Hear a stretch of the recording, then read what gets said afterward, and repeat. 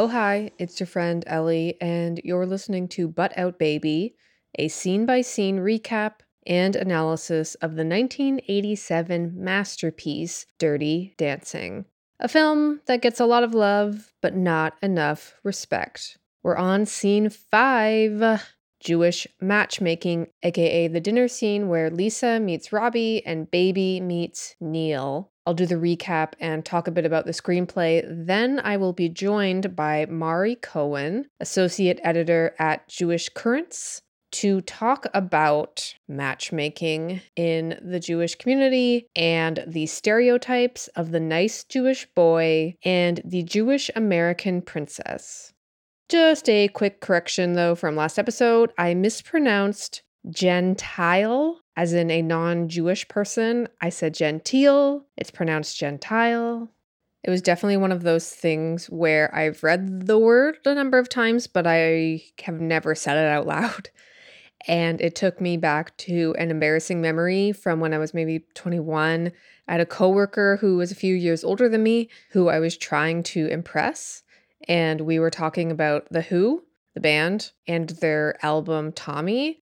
For those of you unfamiliar, Tommy was a huge album from the late 60s about a traumatized kid who grows up to be amazing at pinball. Super relatable.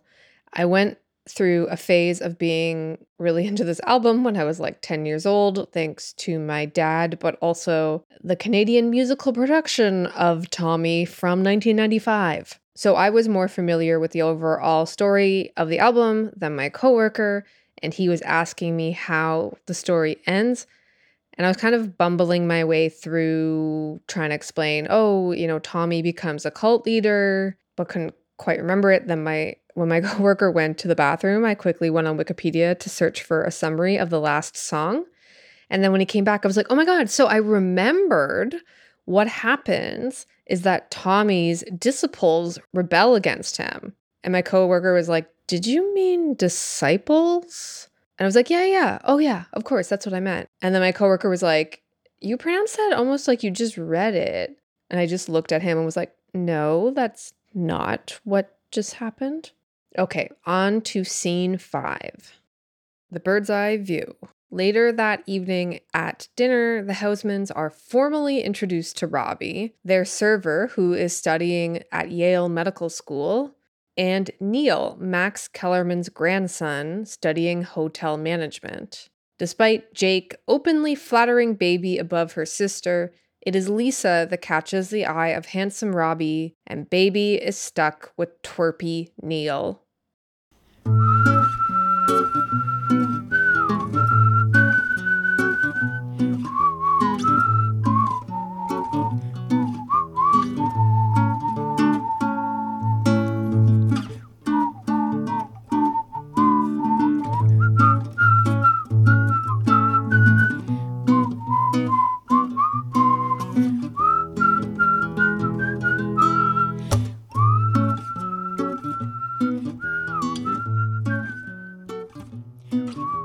Granular recap. So we're back in the dining room. It's later. Every table is filled with guests. People are dressed up. There's wine. There's someone in the back drinking a martini. A waiter walks by holding a tray of what I can only assume is champagne because it's in flutes. In frame, we see part of a table with 2 older women foregrounded.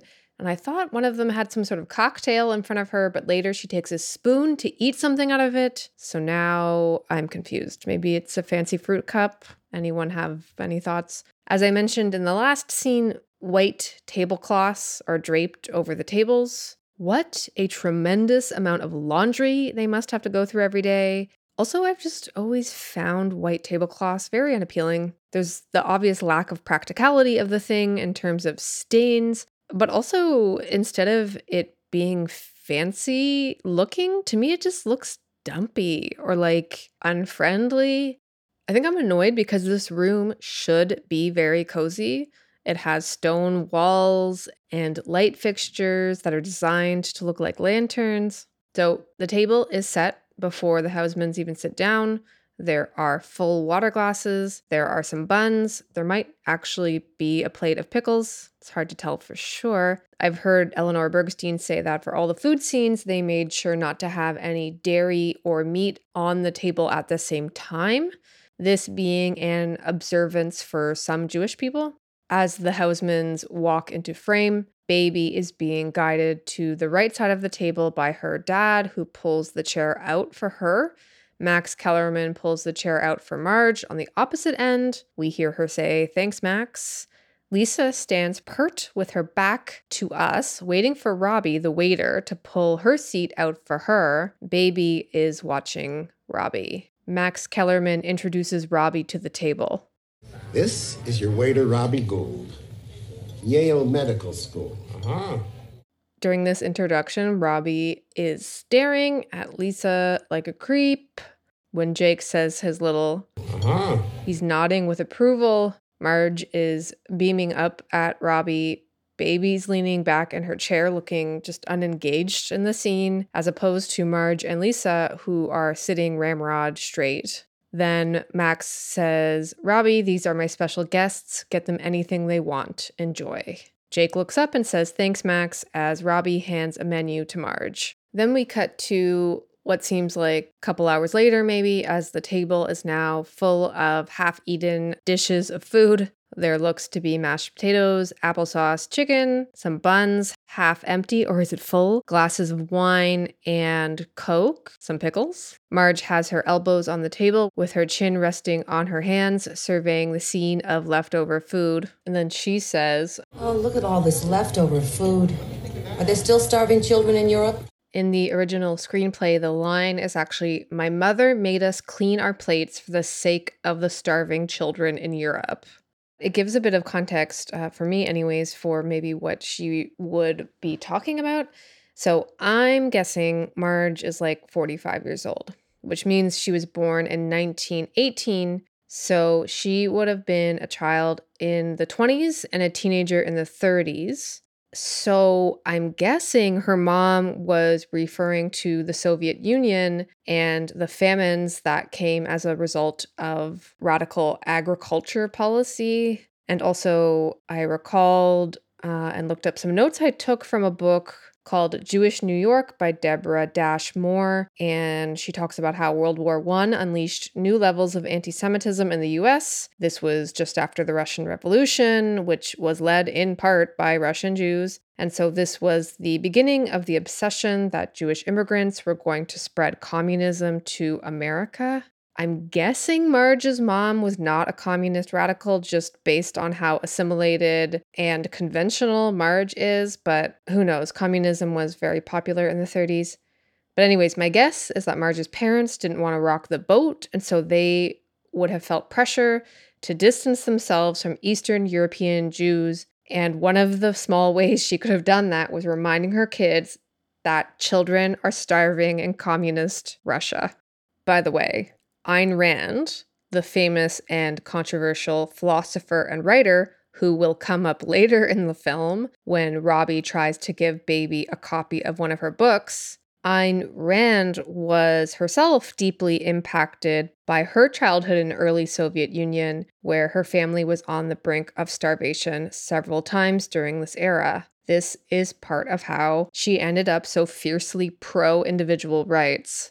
But this also reminded me of a quote from the memoir Wild Swans, which tells the story of 3 generations of women in China. The author Zhang Chan recalls her childhood, and I'm quoting her, "As a child, my idea of the West was that it was a miasma of poverty and misery, like that of the homeless little match girl in the Hans Christian Andersen story. When I was in the boarding nursery and did not want to finish my food, the teacher would say, 'Think of all the starving children in the capitalist world.'" The 90s equivalent in white middle-class houses was definitely, "Just think of the starving children in Africa." I mean, I don't recall my parents ever actually saying that, but the idea was really embedded in the time. Obviously, one of the problems with this is that in all examples, entire continents were being stereotyped. Now, I'm one of the last people to be giving parenting advice, but when I took a gander through several parenting blogs on what to do about picky eaters, I can tell you that none of them suggested guilting the child by demanding they be grateful for not suffering from food insecurity.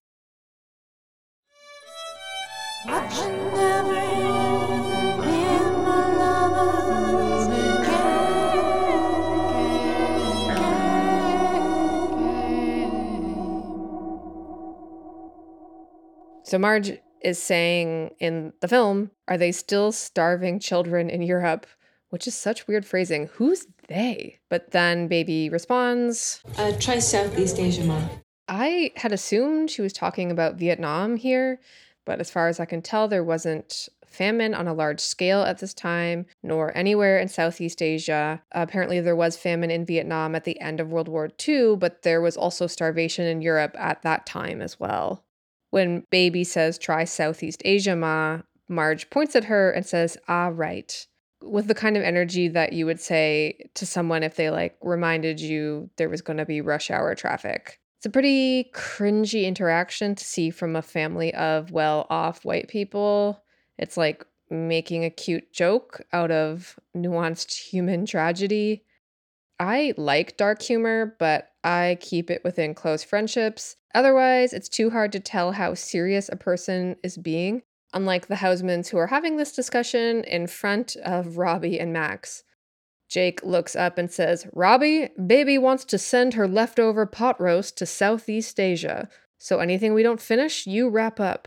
There's a close-up of Robbie as he takes in this joke, and I've always thought that the sound of his little, laugh doesn't match what the actor is doing with his mouth, so maybe it was ADR'd after. Then we move to a view of the table from behind Baby.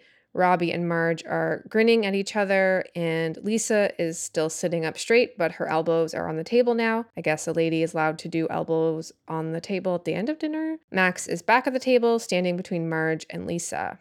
Jake looks to Max and points to his youngest daughter. Max, our baby's gonna change the world. Rewatching this little part of the scene as many times as I really have to admire the acting and also the blocking by the director. It's just all very subtle and naturalistic.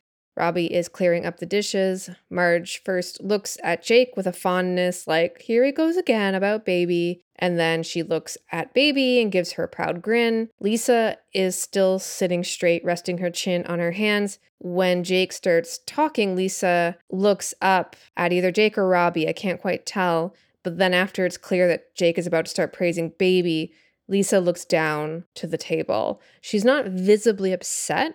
I mean, she's probably used to this, but it almost looks like she's trying to gather herself to get through the rest of the moment. But Max addresses her directly and says, and what are you going to do, Missy? Before I mention Baby's interjection, I just want to say that Max barely even looked at Baby after Jake's compliment. And here's my hot take. From the very beginning, I don't think Max Kellerman likes Baby very much. She's not typically feminine, and from the moment she arrived, she was breaking divisions between staff and guests. So I don't really think he gives a shit about her ambitions. But I think he recognizes that Lisa could be a match for Robbie and wants to give Lisa a moment to shine. But she ain't gonna get it, because before Max even has the word Missy out of his mouth, the camera cuts to a close-up of Baby, who says with a condescending look on her face, Oh, Lisa's going to decorate it. We pull out to a shot of the table from behind Baby. Lisa is now visibly frowning at Baby. Marge and Jake are smiling like, oh, what a cute little way of phrasing that. Which leads to the question, do people think that Jake and Marge believed Baby meant this as a compliment or a clever description of Lisa's interests rather than it being mocking? It seems obvious to me that Baby's mocking her. Finally, we have Robbie's creepy comment, she already does. For years, I really did not understand the exact exchange here because I thought Baby was saying Lisa is going into decorating. And as I was reviewing this, I recalled I probably left a voice memo about this to Anna and Michelle in 2019, of which you've already heard some excerpts from in the very first episode of this podcast. And sure enough, I did. A line that has always baffled me, I think baffled you guys, which is when Robbie first hits on Lisa in front of everyone, which, yeah, that's cool. Like, just random sexual harassment by the waiter. But when Baby tries to, like, pathetically stick up for Lisa and say, Lisa's going into decorating. And then Robbie's like, she already does. And everyone's like, ooh la la. And I was like, always like, what the fuck does he mean by that? Baby could also be saying she's good at decorating. I do think she's saying she's going into. And she already does. She already does what? She already does decorating. She already is hot like a decoration. I actually can't believe I said there that Baby was defending Lisa. It's very clear to me now that Baby's mocking Lisa. This was Michelle's response. My interpretation of it was always that Baby was just making fun of her sister for choosing like a kind of dumb profession. She was going to get a Pulitzer, but she was just going into decorating. And that Robbie's comment was that like her sister is a decoration. Like she's so beautiful that she like decorates the world. Let's just have a little feminist teaching moment for all my young male listeners, which probably don't exist. But I know in the aftermath of Me Too, I've heard some people, mainly older men, to be honest. So actually, really, this is a message for all men, all people, I don't know, all people who want to hit on people in public. I've heard people be like, what are we supposed to do now? We can't even like flirt anymore or pay people compliments. No, there are still friendly people who like to chat with strangers. I seldomly am one of those people, though I'm trying to be a bit more open lately. And last night, I was walking back to my place with a pizza, and I walked by this old man with a walker who's moving very slowly down the sidewalk with a caregiver. He smiled and said something to me, but of course, me being a millennial dickhead, I had my earbuds in, so I had to pause it, and then I said, pardon? And he said, hey, thanks for bringing my pizza. And I laughed. I wanted to make sure he knew that I liked the joke. So I yelled back, hot and fresh, which is like, was kind of a weird response, but you know, we're trying. So here are some guidelines, I feel like, for men approaching a woman in public. Number 1, only talk to her if there's something about her that genuinely interests you, and it can't be her hotness. I'll talk about that more in a second. But it could be her aesthetics. Maybe you like her style. Maybe you're intrigued by the book she's reading or you've read it. Or maybe you are both in a waiting room and are annoyed over a similar thing and you want to commiserate with her. Number 2, do not comment on her looks. I don't care if you once called a woman beautiful on the street and she liked it. Women have been objectified their whole lives, and that's the easiest way to make us feel unsafe and that you have an agenda and an expectation to the interaction. Which leads me to number 3. Short of her not physically assaulting you, she owes you absolutely nothing. And so do not hold her to any expectation from the interaction. She doesn't owe you her number. She doesn't owe you an explanation for not wanting to talk to you. She doesn't even need to be polite. In the same way, if you are a straight man at a grocery store and you get to chatting with another straight man about your favorite cheeses, and then let's say he had to take a call that cut your chat really short, and then maybe you were disappointed because you are new to the neighborhood, you're looking to make new friends, but like you wouldn't run after him, interrupt his phone call and be like, hey, that was rude. I thought we were having a good time. And on to my last rule, if you're going to approach a woman in public, it should be in an environment where she can easily exit the conversation if she wants to. I don't care if you would never hurt or intimidate a woman in your life. I don't know how many times myself and my friends have talked about getting off the subway at a stop that was not ours because a guy was hitting on us and we were not feeling like we could comfortably reject him and then just sit in the same subway car for like 40 more minutes. So if you're in a subway or a bar or something and you've had this like psychic experience that this is my future wife, so you absolutely need to approach this woman, wait until you're about to leave, go up to her and tell her, hey, I'm just about to leave, but I like your shirt.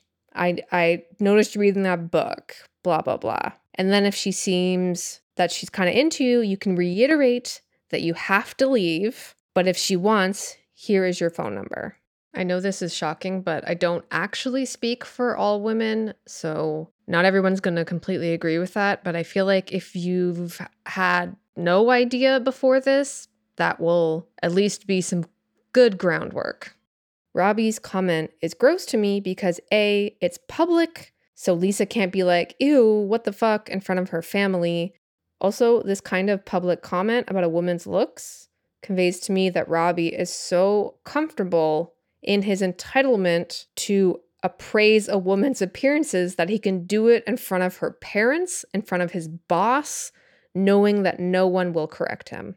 And then the other reason I think it's gross is that B, if Lisa wasn't comfortable with that comment, she was now going to have to spend 3 fucking weeks with him as her waiter. If he was genuinely interested in her, there would be plenty of other opportunities to have little chats here and there about her interests, about their lives, about her clothes. I mean, Lisa loves fashion. So after Robbie says she already does, Lisa's frown turns into a little smile. Marge looks over at Lisa like, ooh, that's charming. Max snaps his fingers to somebody off screen in a gesture to call them over. And in comes a shorter young man with a grin on his face. Max puts an arm around him and says, Doc, I want you to meet someone. My grandson, Neil. Goes to the Cornell School of Hotel Management. Neil keeps a smile plastered to his face the entire intro as he looks around the table. He seems to take pleasure in this kind of display, which for me, this kind of thing would make me evaporate into the ceiling. Camera goes over to Jake, who says, oh, baby's starting Mount Holyoke in the fall. Close up of baby whose face drops and she stares at her dad like, what the fuck? Don't align me with this little dweeb. But also, Cornell is in Ithaca and Mount Holyoke is in South Hadley. I looked these up. And these two towns are not close to each other. I always assumed they were, and that's why Jake brought it up. So this is even worse, I guess, because he's being like, oh, my daughter is also going to university. You have so much in common. In any case, we hear Neil say, oh, great, off screen. And baby then looks up at him and gives a pained smile. And then we get a close-up of Neil who does this amazingly cringe eyebrow raise to baby. I have this on the Instagram. Lonnie Price, who plays Neil, just pitch perfect job in this role.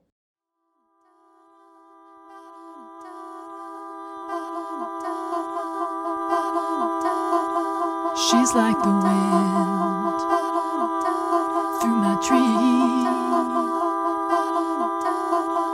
She rides the night next to me. So I found this podcast called On the Nose, which is a politics and culture podcast by Jewish Currents, which, according to its website, is a magazine of the Jewish left, founded in 1946. And I listened to a couple episodes they did, including one on the Netflix reality show Jewish Matchmaking, and I was like, oh, these people are so smart. And Mari Cohen was one of the panelists. I ended up finding some of her writing on the Jewish Currents website, including an amazing review she did of a Jewish dating app called the Lox Club. That is LOX Club. So I emailed her and was like, please come on my show. We started off with her history with Dirty Dancing. I would say I have like a positive but not super involved relationship with Dirty Dancing. At one point I like caught it on TV. I remember like enjoying it and like thinking it was cool, but I think I was like too young to really understand a lot of what actually happens.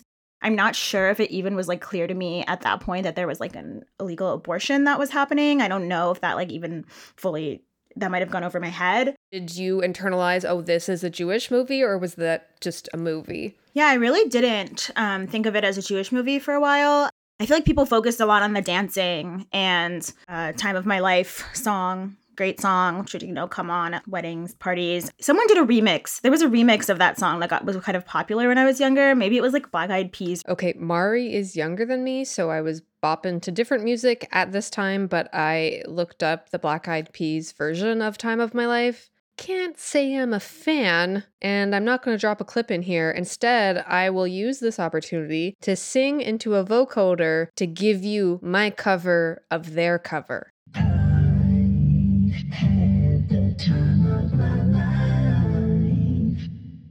Mari grew up in Michigan, and I asked her if, when she was a kid, was she familiar with the mythology of the Catskills? Yeah, I would honestly say not super present for me. My dad is from the East Coast. near like the Poconos Mountains, and my grandparents actually met like in that area, although I think it's historically like a little bit less Jewish, but there was like a little bit of like, I guess, like, East Coast mountain like resort lore. Definitely had to double check where the Poconos are. It's basically the northeast of Pennsylvania, known as a vacation area, and it's about the same distance from New York City as the Catskills. Both regions had Jewish vacation resorts, but there were a lot more in the Catskills, and the Poconos developed them later. Mari said she didn't grow up knowing about the Catskills, but after she went to college, that changed.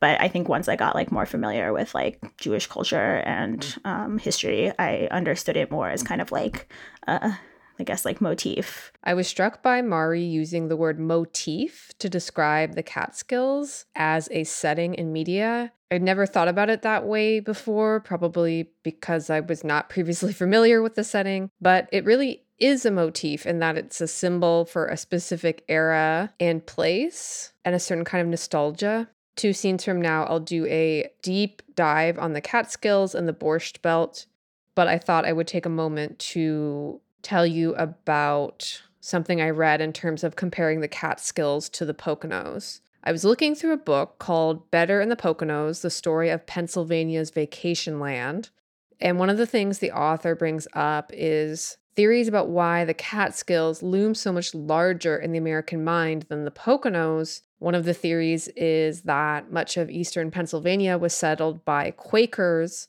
and one of the values of Quakers is modesty, and so artists would not be encouraged to be boastful about their state. This seems like a bit of a simplistic answer, I don't know, but write into me if you have some intel on this.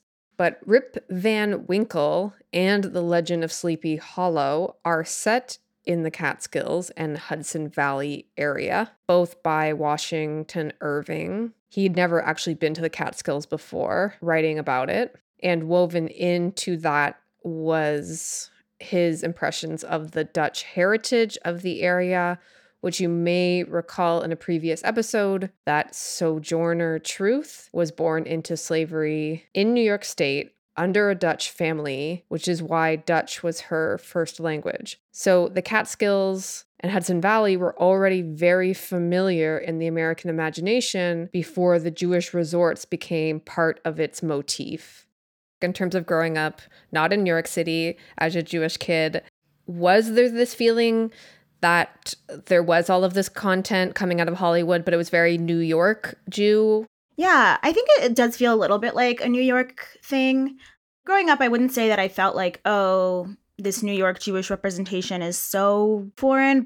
I didn't really understand like the relationship between like Jews in Hollywood or whatever. I mean, in terms of like the actual Jewish participation in culture rather than like, whatever weird anti-Semitic conspiracies.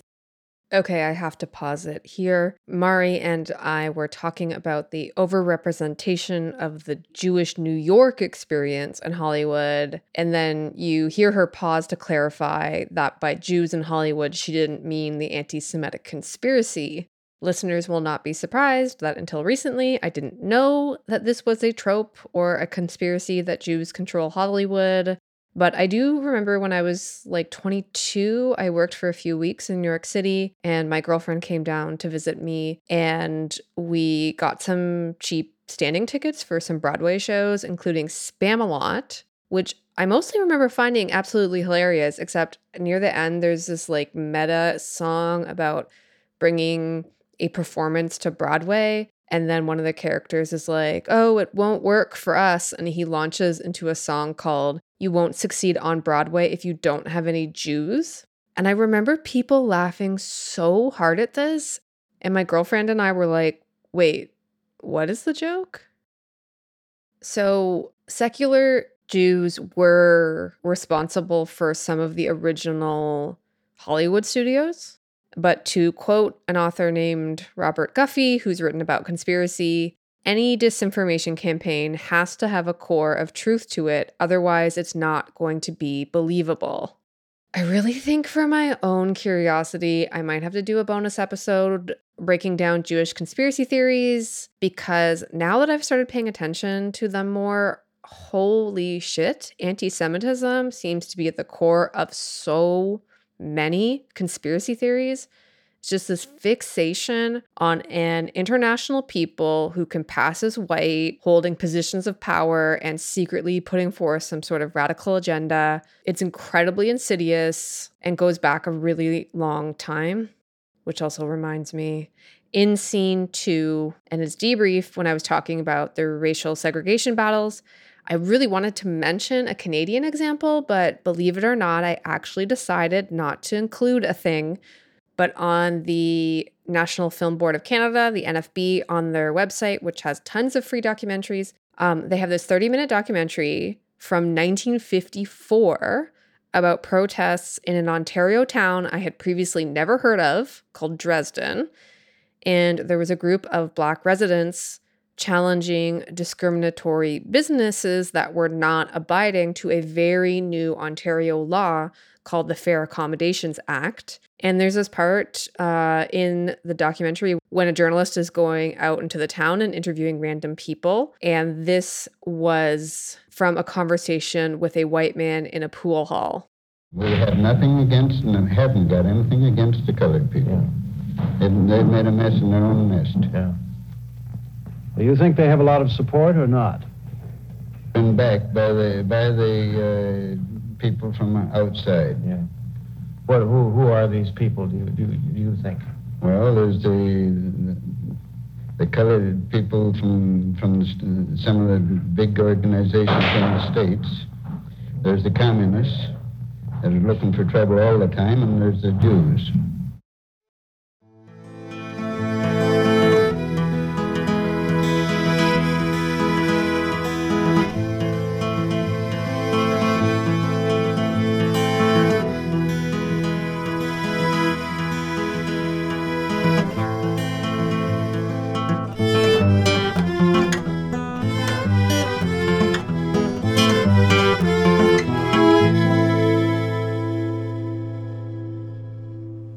Back to this scene. So it doesn't seem at all strange. There's sort of these two young men are kind of being presented to the family. As I was saying, I've learned there's a stereotype around matchmaking in Jewish culture. And one of my friends who is Jewish, I was asking her about this, and she told a story about how her cousin at his wedding, he was marrying a woman who was not Jewish. And at the wedding, the aunt and uncle were still like, "We have this nice Jewish girl for you." Is that a stereotype that makes sense to you? And where does that come from? Definitely think it's real, at least in my experience. I think obviously people's actual experiences vary. Not all of my Jewish friends experience it, I think, to the same degree that I do. So it kind of depends. And there's a sense in which it's not always entirely serious. Or I think my mom, for example, knows that, my sisters and I will get a little bit annoyed if she talks too much about, what Jewish guy to set us up with. We used to tease my mom. We'd be like, "Mom, what if we fall in love with someone and we just really want to marry him, but he's not Jewish?" And she would be like, "He'll convert." And so that was kind of the joke that we had. And there's also programming that kind of reinforces it in the Jewish world. I mean, there's a lot that's been written and discussed about Birthright, the free Israel trip program, as kind of a vehicle for making Jewish matches. Birthright is a free trip to Israel for young people who have at least one Jewish birth parent, and it's funded by philanthropists, Jewish organizations, and the Israeli government. And one of its founders is billionaire Michael Steinhardt, who seems to be a problematic figure in many ways that I'm not going to try and cover here. But on his foundation's website, it says he co-founded Birthright, quote, "in response to the eroding Jewish life in the diaspora." My friend Jess went on Birthright about 10 years ago, and I asked her if she felt like there was a matchmaking or hookup agenda. And she emailed me back, and she started off by saying, "Birthright definitely has a hookup agenda." But she emphasized that she went when she was 27, which is for the older quote unquote group, which tends to have people that are genuinely interested in learning about history and possibly already have partners. A friend of hers did the trip when she was younger, and she met her husband on the first day. Jess joked, "It's total husband/wife shopping if for some reason you didn't get one at Jewish summer camp." But even her experience in the birth rate for the older kids, she said that the first night they got there in a shul basement, which I learned is the Yiddish word for synagogue. Anyways, in the basement on the first night, they put M&Ms on the ground, and each person had to take a color to indicate if you were either single, not available, or open. And red was not available, and Jess took the red one, and she said, "It felt like instantly the dudes I was a bit friendly with stopped talking to me." For the first while, she said the trip was just really lonely because of that. She wasn't like vibing with the girls either until she started bonding with one of them over comedy podcasts. The girl revealed that she was a lesbian but didn't feel comfortable coming out in the group. And Jess was like, oh, thank God we can be friends. And she's still friends with her to this day. I'm personally into that kind of matchmaking. And I don't think it's necessarily unique to Jewish communities. I think that you find this in a lot of like ethnic diaspora communities. But I do think like within American Judaism, and imagine in North American Judaism more broadly, it's kind of been a focus since like probably around mid 20th century. Was a lot of focus on like new studies coming out about people not wanting to be as Jewish and people not marrying Jewish partners. And this really kind of precipitated a crisis among a lot of American Jewish leaders. And I think that really what it stems from is kind of like an identity crisis around assimilation.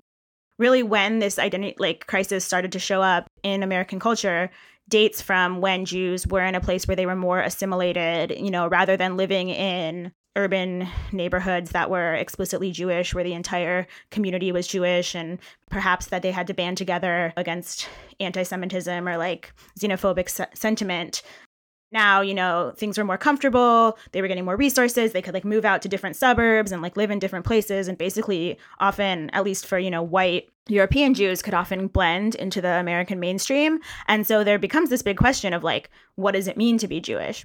And I think that like this emphasis on perpetuating Jewish families has been a big part of like American Jewish organizations like response to that crisis, because it's like, well, we can keep Jewishness going in this way by making sure that, you know, people marry Jews and then they'll still be Jewish. Yeah, because I was thinking if Baby's going to go, and they talk about it, how Baby's going to go to Mount Holyoke in the fall, that their generation will be maybe within that family, the first one to be in relation or in communities that are a lot more mixed. And so I'm like, think like of this era. So Babies is it's like the baby boomers, like their generation. That's the first generation after the World War II. Do you have a sense of where things would have been at that moment in time? The first post-war babies being old enough to start dating. Yeah, I think that's definitely a turning point in a lot of ways. And if you also think about like the 50s as kind of this turning point of like, you know, flight from the cities, and especially like white flight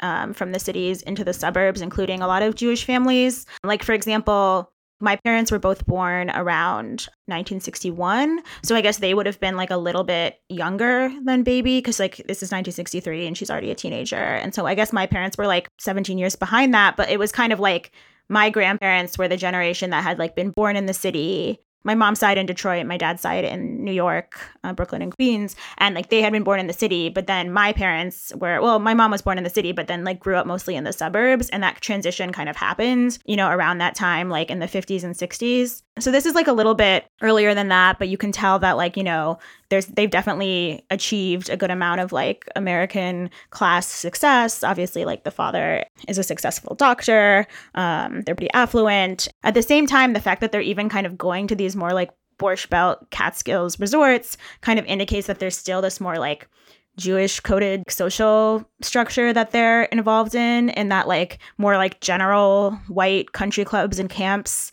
might still not have really accepted Jews at this time. As you said, there is sort of like a class element to this that doesn't even seem to be remotely hidden. In this scene, like you have these boys being presented right away. It's like what the colleges are that they're going to, like in terms of the kind of pedigree of the boys that are being presented. And it like your article that you wrote about the Jewish dating app, you talked a little bit about how you felt like the term that kept on coming up was like ambitious, and like kind of unpacking what that means exactly. this is just me like spitballing, but that like there is now an opportunity to kind of carve out the more upper middle class life within Jewish communities. And so to hold on to that class would have felt a little bit more easy to do. I'm not sure. Like that would be that the importance of that would be really wrapped up in also the potential suitor being Jewish themselves. Yeah. I think that that's definitely huge. I mean, there are like just kind of stereotypes and jokes about that in Jewish culture for sure. Like there's like a big emphasis placed on education. And I think, I mean, some of that comes from like Jewish history, like, you know, families were more religious. There was an emphasis mostly on the boys being able to do Torah study, and that's like a big part of religious practice. So there's always been kind of this like educational element. If you think about, you know, people coming back from World War II and like this big wave of Jewish immigration from Eastern Europe happens between like 1880 and 1920. But then, you know, people come back from World War II and the Jews had access to the GI Bill. They had access to all of those benefits. They were kind of like granted access to the social programs that all white people were able to. There had been like quotas limiting the amount of Jews who could be admitted to Ivy League universities and that sort of thing. And those were starting to be lifted. So there was basically just this major opening and opportunity to get this more elite education. And so that became very important.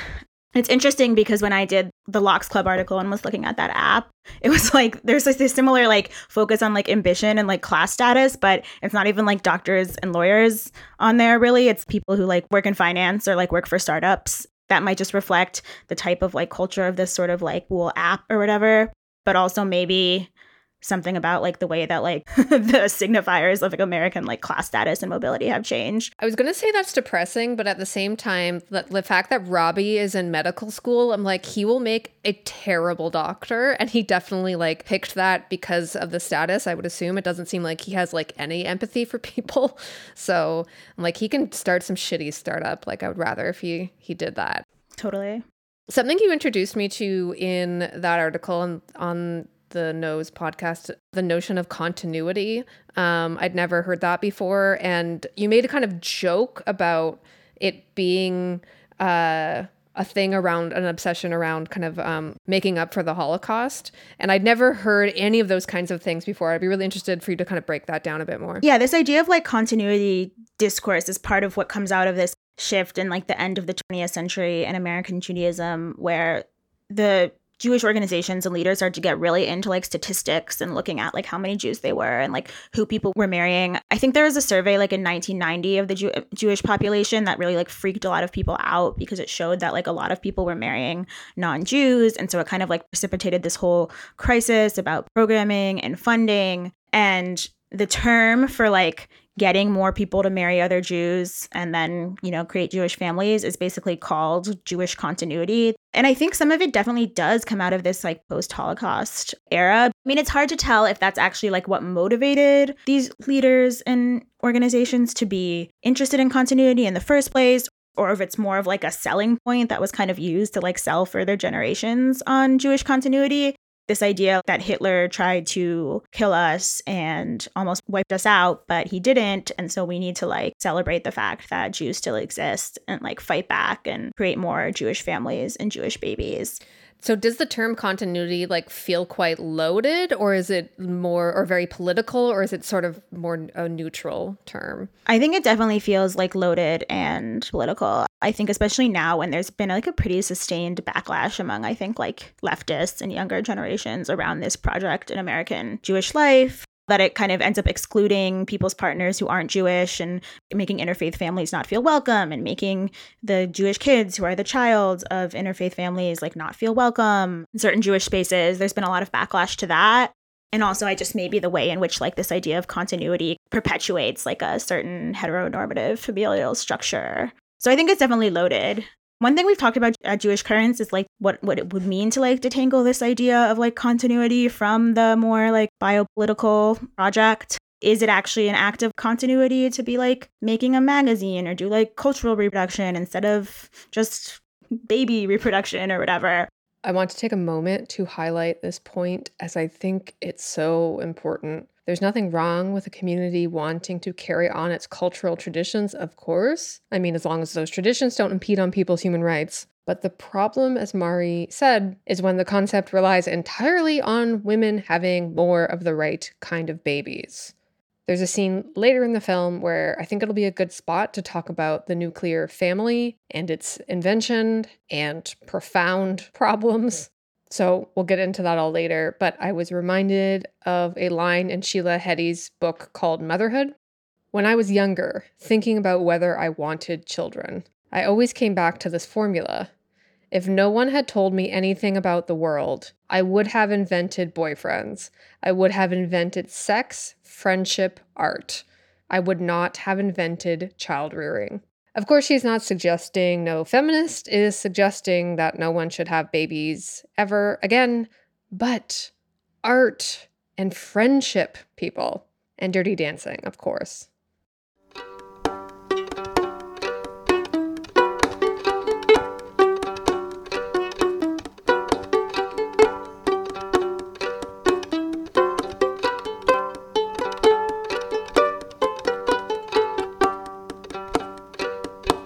In one of the podcast courses I used to teach, a group of Jewish girls for their final podcast project did a show about Jewish stereotypes. And the two stereotypes they picked were the nice Jewish boy and the Jewish American princess.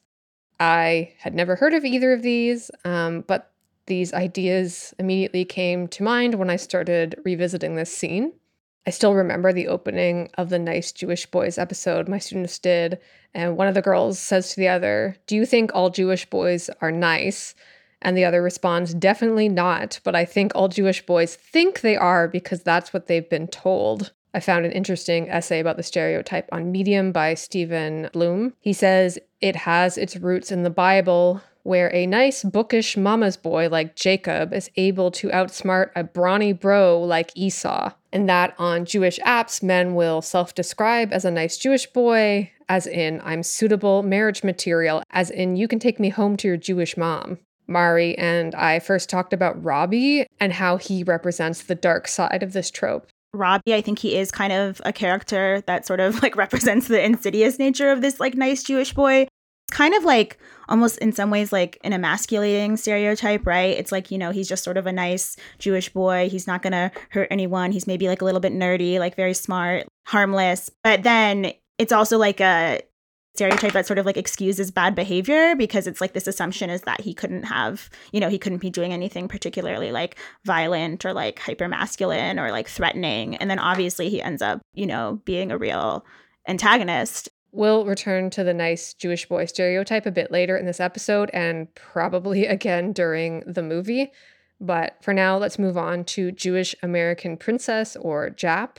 On my students' podcasts, they asked each other if they've ever been called a JAP, and they both were like, I don't know, but probably behind my back. But then they also admitted they both had a really hard time defining the term. Mari grew up using this term quite a lot, and I asked her if she thought Lisa or Baby fell into the stereotype.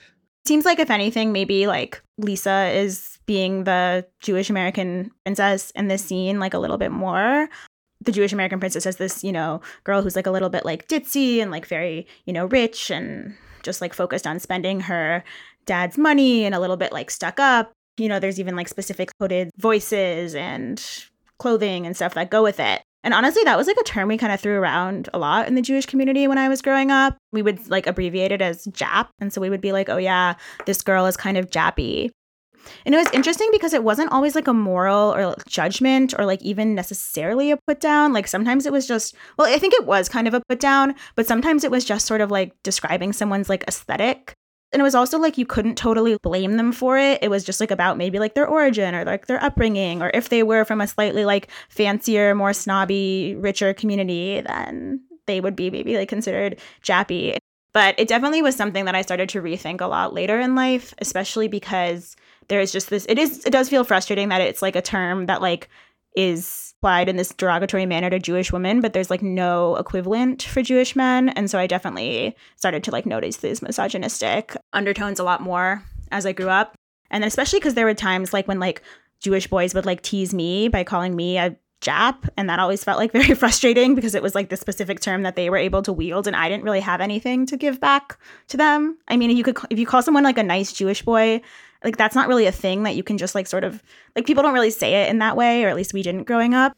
So people wouldn't use that as sort of like a synonym for being gay or something? No. Like, it's kind of funny actually, like it was a sort of thing that like my mom would maybe say to be like, you know, this person's a nice Jewish boy, maybe you'd be interested in them. Like, it was kind of a positive. I do think like for us, that was kind of a negative because like this is idea that like, oh, maybe we're not going to think they're as like, you know, cute or exciting or fun. Like if I was like hanging out like with the guys I was friends with at Temple, I wasn't going to be like, oh, you're a nice Jewish boy. Like people didn't like throw that term around, but we would be like talking about girls and be like, oh yeah, those girls who like are from the Detroit suburbs are kind of jappy or something.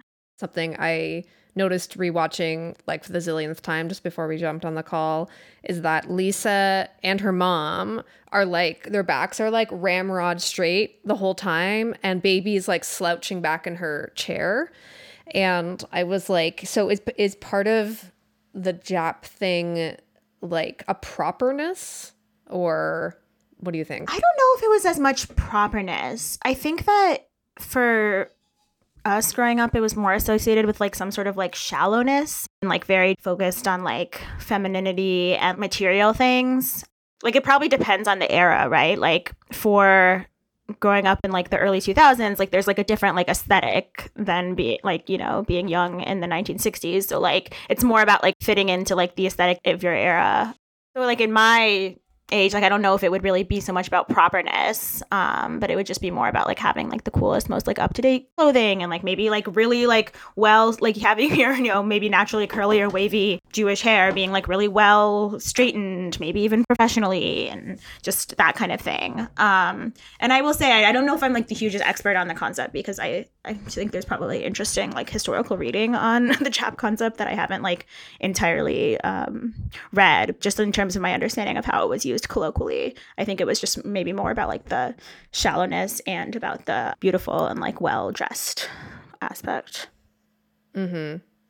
Or like, yeah, like put together. Yeah, I think definitely put together. Because that certainly seems to be one of the differences they've been showing quite a bit, at least for up to scene 5, is like how done up Lisa is compared to Baby. Well, and then also compared to like what you're talking about, shallowness and being more concerned with like feminine interests. Like you have the dad, Jake, being like, oh, our baby's going to change the world. And then Max is like, Lisa, what are you going to do? And Baby says she's going to decorate it. And that's obviously meant, at least from Baby's mouth, like as a pejorative. And like Lisa can, I don't know if Lisa knows that's how Baby like means it. I don't know if Lisa herself feels that way. When you said you kind of grew up and thought about it differently, is that sort of the stuff you thought about of like, oh, why are we degrading stuff that, you know, seem to be feminine? Or what was sort of your evolution with that?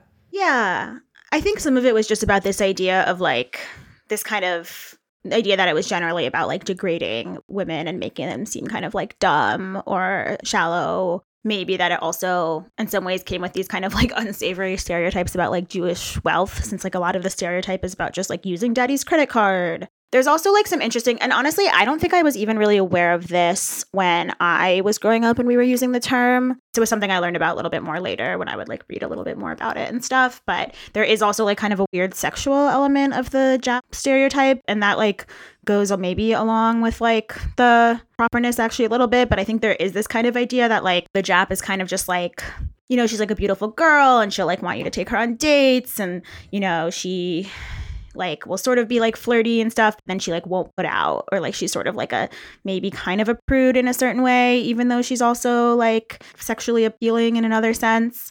Like I think Philip Roth kind of had this character in some of his like early works, especially. There's a lot of discussion about that in one of his stories in like Goodbye Columbus. And so I think that like that's a big part of the stereotype. And so that definitely also like once I got older, I definitely like had a lot more discomfort with like those types of elements of it. That's really interesting because, yeah, I wonder, because I mentioned this in the email, that it always struck me how, like, Robbie makes this comment like about Baby's like, Lisa's gonna decorate it, and then Robbie says she already does, like kind of insinuating that, yeah, she's hot.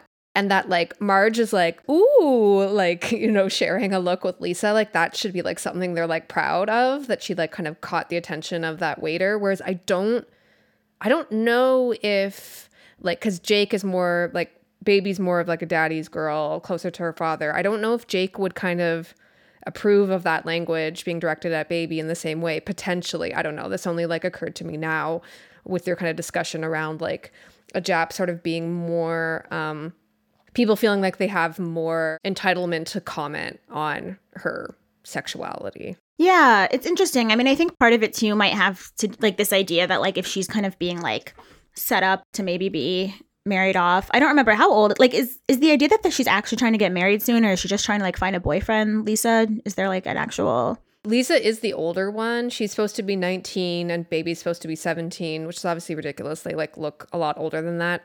And in the movie itself, it's not really mentioned like explicitly that that's what she's there to do. In the screenplay, there is like Marge at the very beginning of the screenplay is like, maybe we'll find Mr. Right, like for Lisa. So I feel like sort of in the subtext, it is that Lisa would be looking for that, and they would kind of support her or whatever. Right. I kind of read that moment of like this idea that like her mother is kind of helping her like find a match, and they want it to be this sort of like eligible, smart, successful Jewish bachelor. And so like even if the comment he makes is like a little maybe like kind of degrading or like just very like public in front of everyone, you know, the mom is like excited about it because it's like that's part of their goal is to like get this guy interested.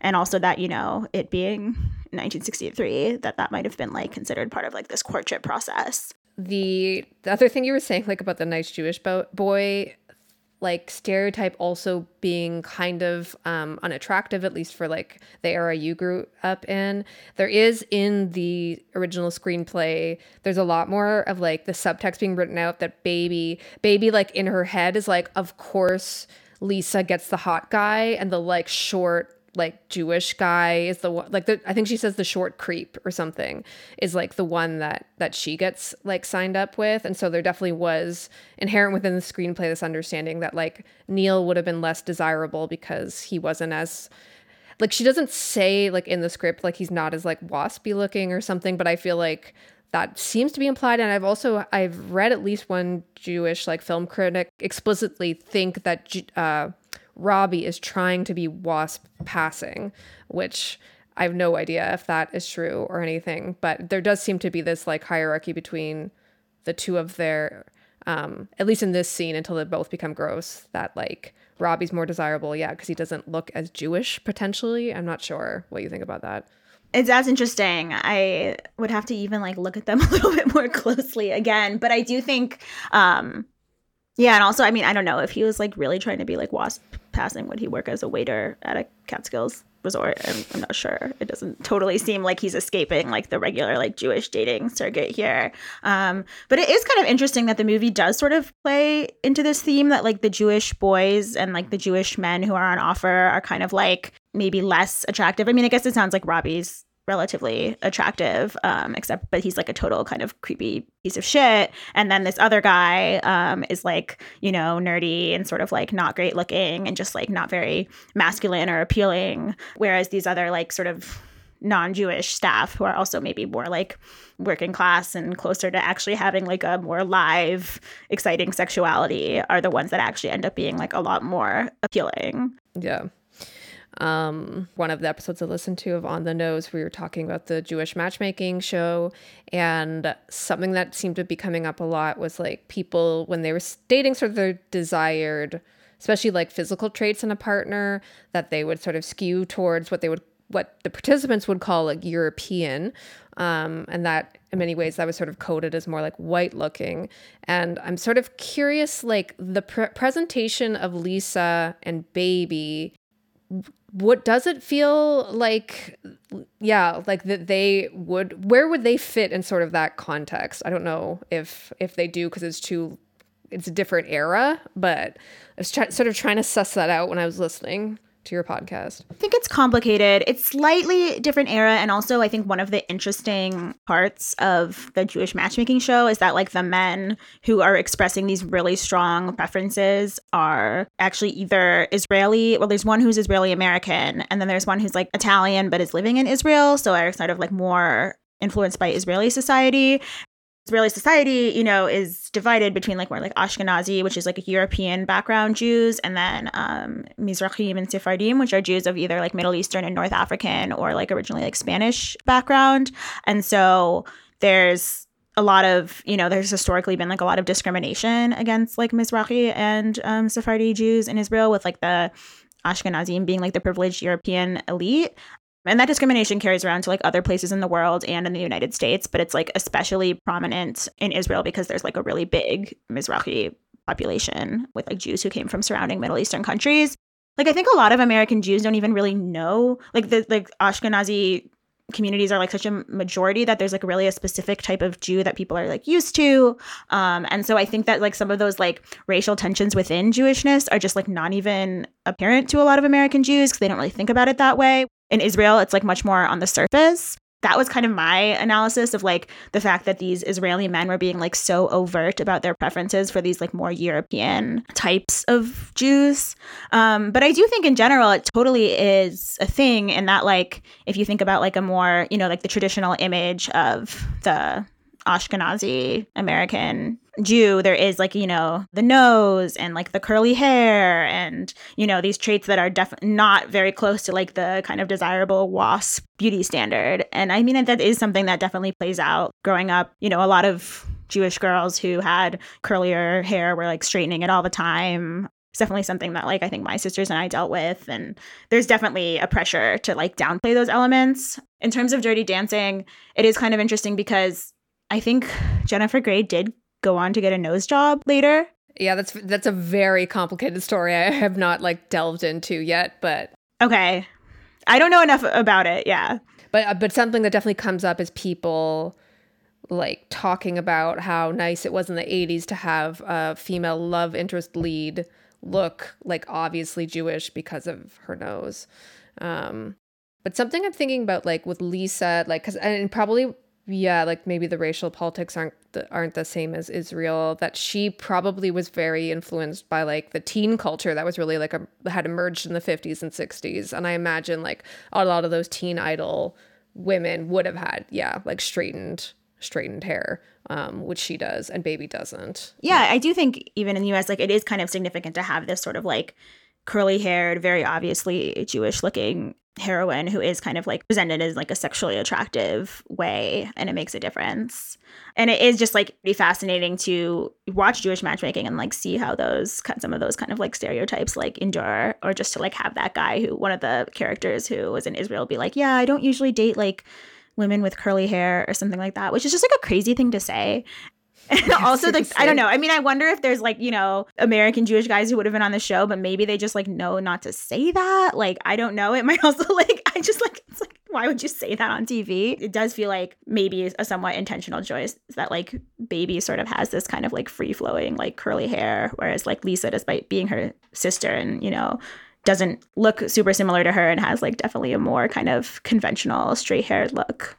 Mm-hmm. I mean, I guess like the thing that like, because, you know, it's written by a Jewish woman who did go to the Catskills like when she was younger. She's a bit older though than Baby. I was like looking up her age. She's like more like Gloria Steinem's age. You don't, as much as Baby does grow and learn, you don't feel like it was like the kind of social justice, even if it's sort of like a milquetoast version that her father embedded in her, you don't get the sense that all of that was for naught and all of that was sort of like wrong. Like you do feel like the spirit of this resort is generally on like the right side. I think that's why one of the reasons why the movie is like timeless. I think it does sort of like, as much as it's a like simple love story, it does sort of honor some degree of nuance. Yeah, no, I mean, honestly, looking as far as what I remember, I think it's sort of an optimistic movie in a way about like the possibility of like American Jewish politics. I mean, maybe not in terms of like so much in terms of how the resort is run and like the owner and the way that like it has this sort of bad like class hierarchy. But I think that like at the end, the way that Baby's dad does kind of like come around and support her, and that he kind of like puts his like intelligence and support for her sense of ethics, that he does prioritize that, it's kind of a happy ending, or sort of like a optimistic idea that like maybe these like American Jewish families are kind of assimilated and have ended up in this like upper class position that can have them discriminating and be out of touch in their privilege. But then, you know, it is possible for them to like connect and like remember a sense of ethics or a sense of justice. And so it does kind of give a relatively optimistic ending, even if it's like more on an individual sense and, you know, more about individuals deciding to do the right thing rather than like any sort of structures.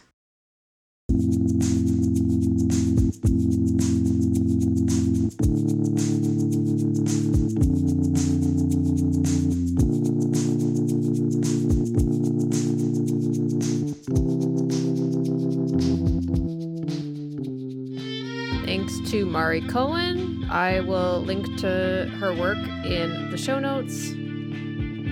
On the Dirty Debrief, I'll share an interview I did with my friend Andrew, famous nice Jewish boy, about his surprising nice Jewish boy media icon. Email me with any of your thoughts about Scene 5, ellie@buttoutbaby.com. Follow the show on Instagram. Check out Claire Whitehead's new music that she's releasing under the name Midswim. And thanks for tuning in.